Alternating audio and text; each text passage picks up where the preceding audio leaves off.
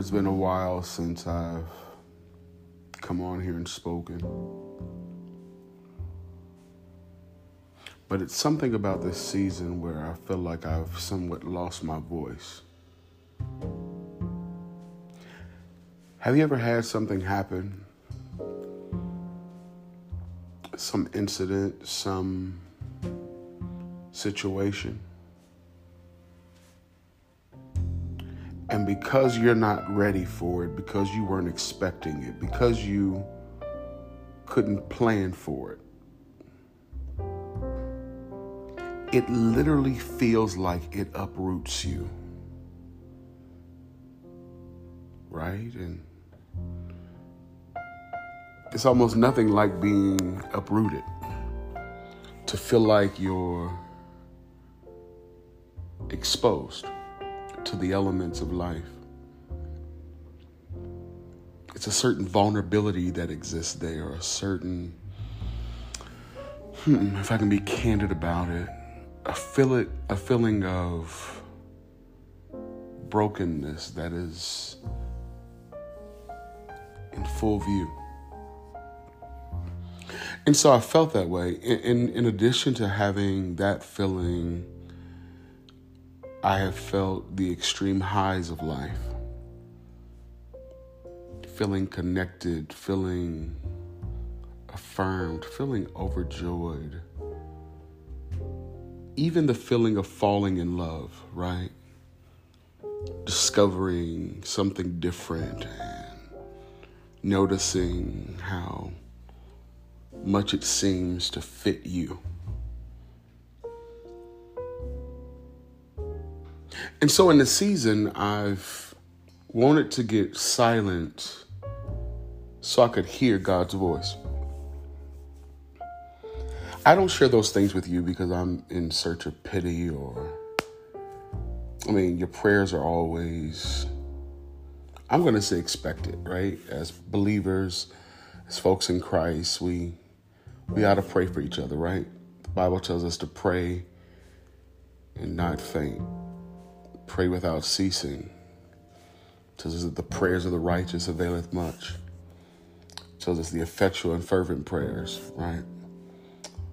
The Bible spends a lot of time talking to us about praying, but how do we manage these seasons where we feel overexposed to the elements? As we're looking out on the global landscape, we are seeing what is developing in Europe, and it looks ugly. It seems like it's coming from a much deeper, dark, dismal place. And here on our homeland, we are wrestling with the mixed messaging of our country and how people's worth seems to be at issue all the time. And it will make you feel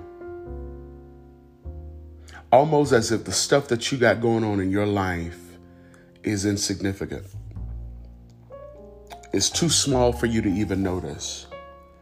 I urge you to resist that. I urge you to resist comparing your problems to the stuff that's happening in the world and simply settling for, my stuff ain't that big. I urge you to own your stuff, to consider your stuff, to think about your stuff. But in the words of my late boss, Sandy Parsons, to not perseverate about it.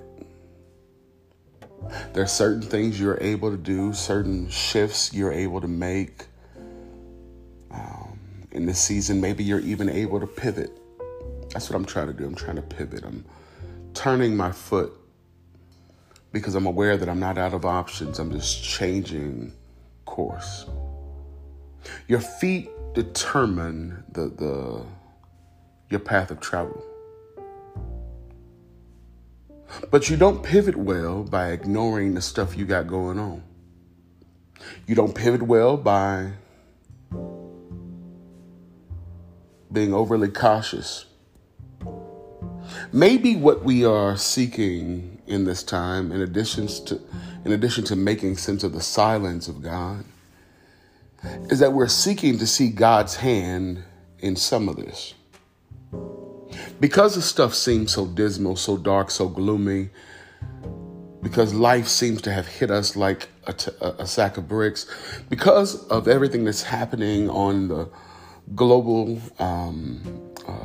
in the global marketplace, what we're seeing develop in Ukraine on behalf of Russia, the conflicts that are still happening here in our nation, because of what's happening in our cities, in our neighborhoods, and even in our homes.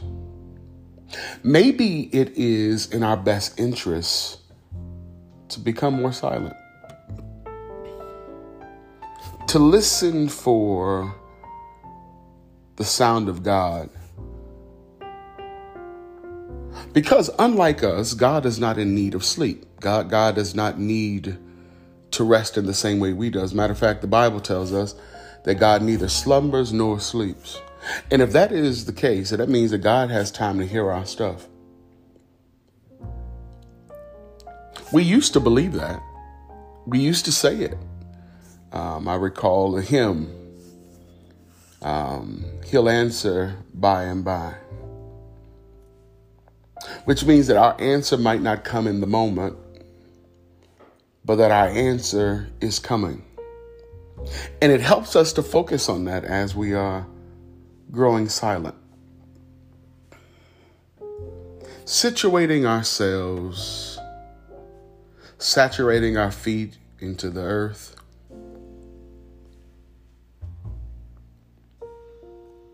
positioning our bodies so we can be receptive to what's being spoken by God, whether it's through nature,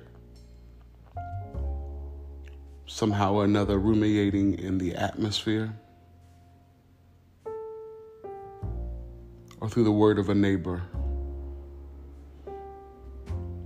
or a stranger.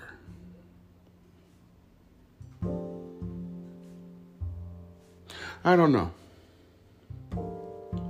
But I do realize that the more silent I become, the louder God's voice is. I realize that I'm able to hear God in objects and in things that I had determined to be absent of God's amazing grace. Mundane things. Mundane things like an image, a picture, the sky, an animal. The more silent we grow, the more receptive we are, the louder the voice of God is. Until we speak again, may God's love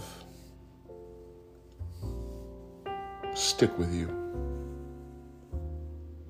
I know you know that. I know you're aware of it. But it feels good to say it. God's love sticks to us. Yeah, that's that different type of love. God bless you.